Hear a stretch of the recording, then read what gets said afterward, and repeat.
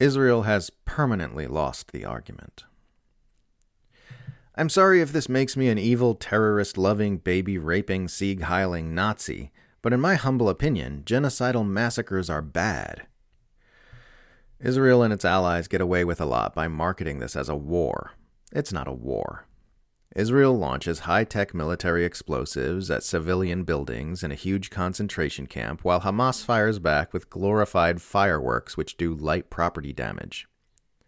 That's not a war. It's a massacre.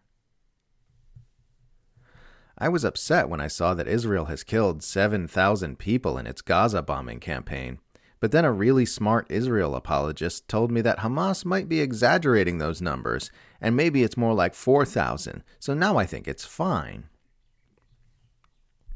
What kind of drooling, knuckle-dragging, tapioca-brained moron can look at the satellite images of the damage caused by Israeli airstrikes and believe Gaza is lying about its death toll? Israel-Palestine is a very complicated, confusing, highly nuanced debate between those who think murdering thousands of children is fine and those who do not. This is a very complicated genocidal massacre. Most complicated genocidal massacre in the history of genocidal massacres. There's two sides to this genocidal massacre. This genocidal massacre requires nuance. Look, it's very simple.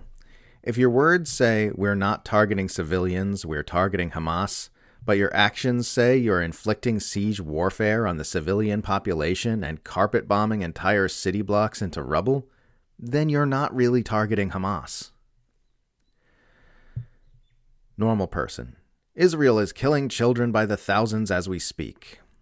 Crazy person. Why aren't you condemning Hamas? Israel apologists are the worst, the absolute worst. I've sparred with countless political factions over the years, and I've never encountered a group so profoundly morally bankrupt and psychologically malformed. They're so awful that their apologia actually hurts Israel's image. Nothing will reassure you of your moral correctness of your opposition to Israel faster than interacting with Israel apologists online.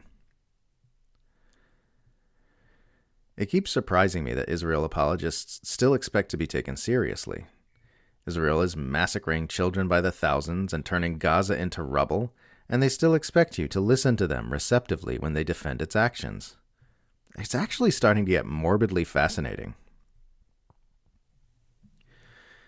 In the old days, murderous thugs just grabbed whatever land they wanted and killed anyone who tried to stop them.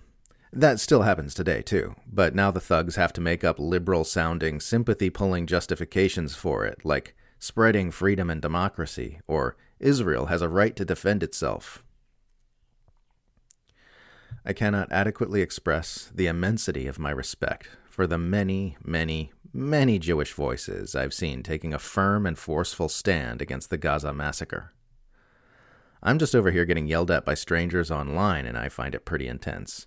You're having much harder arguments with family, with friends, with people you've known your whole lives about an issue that's a lot more personal for you.